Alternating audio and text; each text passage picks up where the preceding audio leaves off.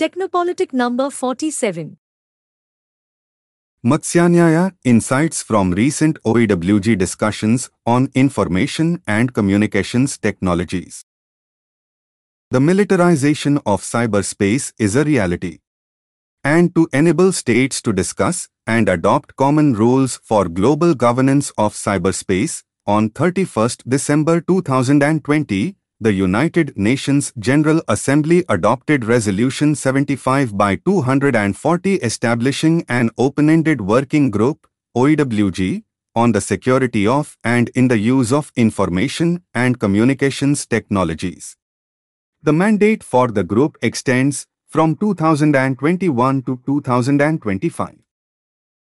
The group recently concluded its informal, intersessional meetings on 26 May, and deliberations put forth by various states give us some insights into the kind of talking points we could look out for during the 5th substantive session of the group, scheduled for July 2023.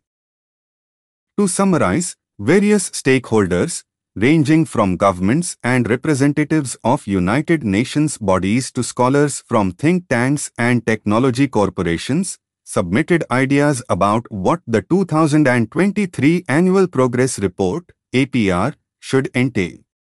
All of their ideas either build on or expand what has already been discussed in the previous substantive and informal sessions in 2023 or the 2022 APR. Some interesting ideas are as follows. Iran submitted a working paper on establishing a provisional directory of points of contact on ICT and cybersecurity. The first proposal to develop such a global directory was tabled in the UN Governmental Group of Experts Reports of 2013, A68/98. Now, every GGE and OEWG discussion notes progress on the directory. The aim of this directory shall be for states to appoint field experts in technical or diplomatic positions, or both, which would be a part of a global point of contact network debating everything from responsible state behavior in cyberspace and the applicability of international law to defining threats to ICT.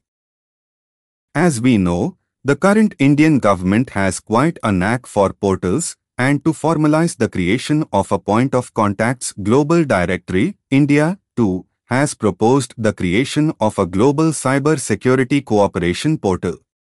The proposal, submitted by India's permanent representative in New York in July 2022, states that such a portal shall be voluntarily updated by states and maintained by the UN Office for Disarmament Affairs. The UNOCT-UNCCT and the UN Counter-Terrorism Committee Executive Directorate presented proposals for capacity building. The proposal by the former was basically about glorifying the successes of its global counter-terrorism program on cybersecurity and new technologies. But the latter proposal, presented by the UNCTED, emphatically highlights the challenge of malicious online activity by rogue non-state actors and how existing counter-terrorism infrastructure can be leveraged to deal with it. The important recommendation is to develop comprehensive training programs for law enforcement personnel and criminal justice practitioners working with digital evidence. The mention of the latter may be an important signal of more private sector participation in navigating the legalities of what constitutes terrorism in cyberspace. Submissions from the private sector mainly highlighted which governmental proposals are the most crucial for focus on in the next substantive session and how they can be expanded or narrowed down.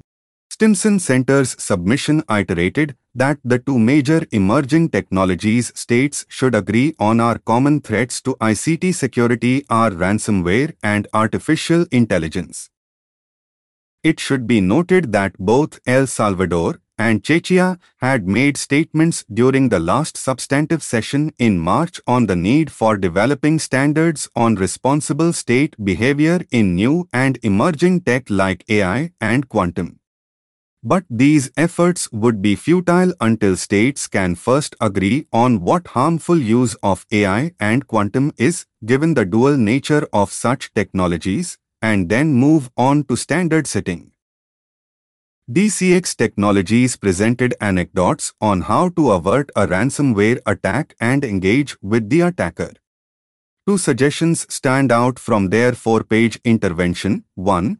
That knowledge of critical infrastructure is essential to know how to protect it, such as by using enterprise security tools to detect malicious behavior, and second, that any response to a large-scale ransomware attack such as the one DCX faced in 2020 requires a transparent, multi-stakeholder mitigation model.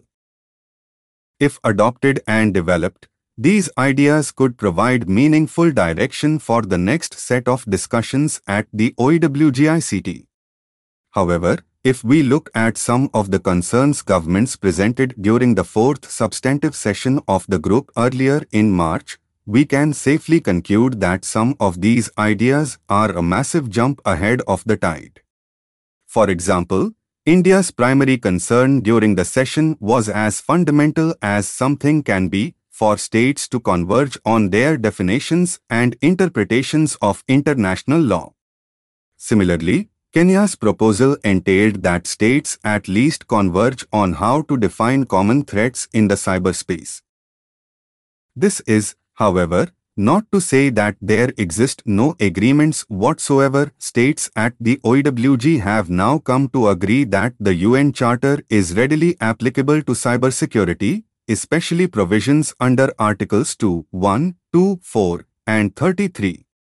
In doing so, they have cemented the idea that existing global governance institutions like the International Court of Justice can be utilized even to resolve cyber incident disputes peacefully. This has not stopped countries like Russia and Syria from proposing a new legally binding mechanism to govern state behavior in ICT, citing the inability of existing mechanisms to do so. Overall, some convergence exists on building capacity, creating a global knowledge base involving both state and non-state actors, and creating a due diligence mechanism for states to respond to malicious activities originating from their territory. The next substantive session would be vital to understand how states respond to these ideas and whether they can agree to resolve some of the fundamental challenges facing the OEWG's ambitious goals. Subscribe now, %25% 25 checkout _URL %25% 25. Cyberpolitik, a broadly unclear lightage regulation for India's online gaming industry. Satya Sahu. Online gaming is one of the fastest growing segments of India's digital economy, with millions of users playing various games on platforms ranging from smartphones, consoles, and personal computers. India's gaming population is pegged to reach 700 million by 2025, with a significant portion of players spending real money on games. Current conversion rate is about 24% or 120 million players. It is a good bet that this trend will comfortably allow the Indian online gaming industry's ambitions of growing to $8.6 billion by 2027. However, online gaming also comes with challenges and risks, because it can serve as a pathway to gambling using real money, addiction, an easy target for cybercrime, and exposure to illegal illicit content. So, of course, the Ministry of Electronics and IT notified amendments to the Information Technology, Intermediary Guidelines and Digital Media Ethics Code, Rules, 2021, related to online gaming in early April 2023. The amendments aim to enforce greater due diligence by online gaming intermediaries, such as platforms, websites, and apps that offer online games, and to protect users from illegal betting and wagering online. The amendments also envisage the creation of self-regulatory bodies, SROs, that will register and certify permissible online games and resolve complaints through a grievance redressal mechanism. In most regards, the amendments have garnered applause from the gaming industry for being an unusual example of a light-touch regulation and promoting the idea of a trustworthy self-regulating market. It is a rare example of an enabling legislation meant to promote regulatory certainty without much in the way of prescriptive mandates. But with the lack of prescription, also comes uncertainty, particularly in the matter of definitions involved in deciding what constitutes online gaming, betting, or gambling. While jurisprudence across the country is settled on the distinction being whether the game in question has an element of skill or an element of chance, with the latter legally prohibited, the rules do not provide any assistance in making that distinction clear. There is also a significant issue about the implementation of these regulations due to the fact that gambling is a state list subject under the Indian Constitution. However, the discussion on federalism in this context is beyond the scope of this post. This post's focus, however, is the definition of user harm in the context of online gaming. As per the explanation to Rule 3(1)(b)(2), user harm and harm mean any effect which is detrimental to a user or child, as the case may be. Even at a cursory glance, this definition is unusually broad and vague, leaving much room for interpretation and discretion by the government and the SROs. For instance, would considerations of obscenity, defamation, hate speech, discrimination, harassment, cyberbullying, cyberstalking, phishing, hacking, identity theft, addiction, or compulsive behavior etc. be relevant while defining harm in the context of online gaming? How will these terms be defined and measured? Who decides whether an online game is likely to incite any of these harms? What are the criteria and standards for such decisions? How will the users be informed and educated about these harms and their consequences? Moreover, a definition of user harm that does not take into account the diversity and complexity of online gaming genres, formats, modes, and audiences would be woefully limited. Online gaming is not a monolithic phenomenon, but a rapidly evolving one, with different types of games catering to different players. In games, the depiction of drug use, violence, and sexually explicit content is handled by certification and age rating systems like ESRB and PEGI in the US and the UK respectively, with generally consistent decision-making. In the case of India, the rules mention the objective of tackling content-related concerns in terms of depiction of violent or inappropriate content. However, Rules 4A, 8, and 4C have imposed an obligation on the SRO to ensure that the verification process to determine a game's permissibility be based on a self-devised framework which assesses whether an online game contains adequate safeguards against user harm. The only considerations to be used while formulating said framework are self-harm and psychological harm, which do not do much to circumscribe our definitional woes. The idea of the SROs to also act as a classification and age rating body is a possible step in the right direction, assuming that multiple SROs will not create conflicting frameworks for verification.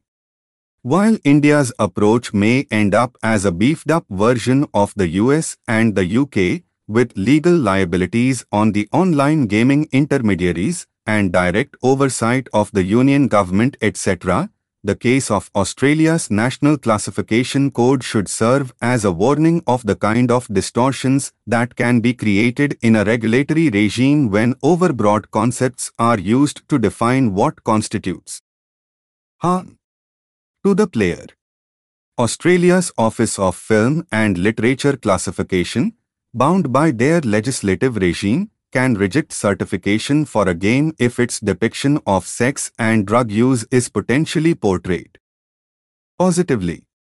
Because age ratings and classifications directly impact the commercial success of games as well as movies, which is usually used as a counterpoint against controversial classification systems which do not keep up with the changing nature of multimedia consumption, the Indian gaming market can potentially find themselves reworking key aspects of their games just to be able to get them onto the market. It is a costly endeavor to say the least. As all these teething questions abound, one only hopes that a consistent framework is proposed to guide interpretations regarding the ambit of user harm before dispute redressal and adjudication processes inevitably commence in the future. Share %25% 25 share underscore URL %25% 25. Antariksh matters, China's in a hurry to get to the moon. Aditya Ramanathan. China has announced an official deadline of 2030 for landing humans on the lunar surface. On Monday, Lin Zixiang, the deputy head of the China Manned Space Agency, CMSA, said the mission to put humans on the moon was underway and would include a program of research during short visits.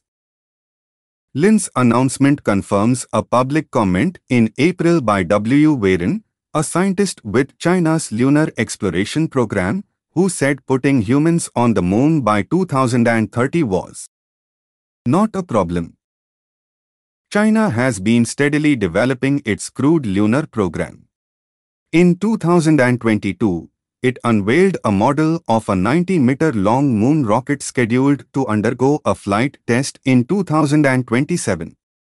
Earlier in 2019, a promotional video showed off what appeared to be a crewed vehicle for deep space travel being developed by the China Academy of Space Technology, CST. China's ongoing pursuit of sustained human presence in low Earth orbit will contribute to its ability to send people to the moon. Lin's official confirmation came at a press conference in which he also presented the new 3-person crew for the Tiangong space station, which will launch into orbit this week, replacing 3 others who have been inhabiting the space station for 6 months. The experience with Tiangong will especially come in handy if China manages to proceed to the next stage of its lunar project, setting up a permanent base on the moon. Lunar living. In 2021, China and Russia entered into an agreement to establish a permanent presence on the moon. Eventually dubbed International Lunar Research Station, ILRS, the project was meant to be a direct counterpart to the United States Artemis program, which, as of this writing, still intends to return humans to the moon by 2025 and eventually set up a permanent presence on the lunar surface and in orbit. In April, W publicly discussed a multi-stage plan for the ILRS up to 2050. This would include uncrewed missions and the setting up of a basic version that will be followed by a full version put together by 2040. Other stages include setting up a nuclear power source and research infrastructure. As with Artemis, China plans to support all this by putting a large constellation of satellites into lunar orbit for position navigation and timing, PNT, relay communications to the dark side of the moon, and remote sensing. Earthly constraints.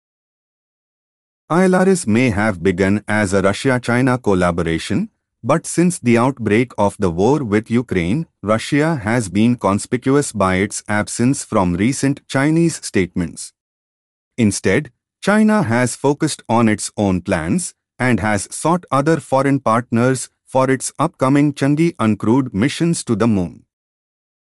China's lunar ambitions are also evidently fueled by its rivalry with the United States. However, China does not have the option of blending competition with a bit of cooperation. In 2011, the US introduced the so-called Wolf Amendment, which effectively bans US government funding to be used in cooperation with any Chinese entity without clearance from the Federal Bureau of Investigation, FBI. While this is not technically an outright ban on space collaboration with China, its effect is much the same. Indeed, it seems clear that NASA is determined to keep away from China. NASA's Administrator Bill Nelson has made alarmist remarks about China appropriating lunar territory, presumably to bolster support for the Artemis program. However, if China and the US are engaged in a space race to the moon, it is a relatively muted affair at the moment. Top politicians have not expended political capital on the issue, and space agencies have not seen an explosion in their budgets. The lunar ambitions of great powers will continue to be subject to earthly constraints like economic downturns, wars, stubborn technological challenges, and myriad other pressing issues. Our reading menu. Podcast, A Day in the Life of a Cop, a new limited series on policing on all things policy by Shri Krishna Upadhyay and Javeed Ahmed. Op-ed, 2000 rupees note withdrawal, no demonetization redux, but RBI could have done it better, by Anupam Manur. Report, Defense Primer, US. Policy on Lethal Autonomous Weapon Systems, by Kelly M. Saylor. Leave a comment, %25% 25 half _ magic _ comments _ URL %25% 25.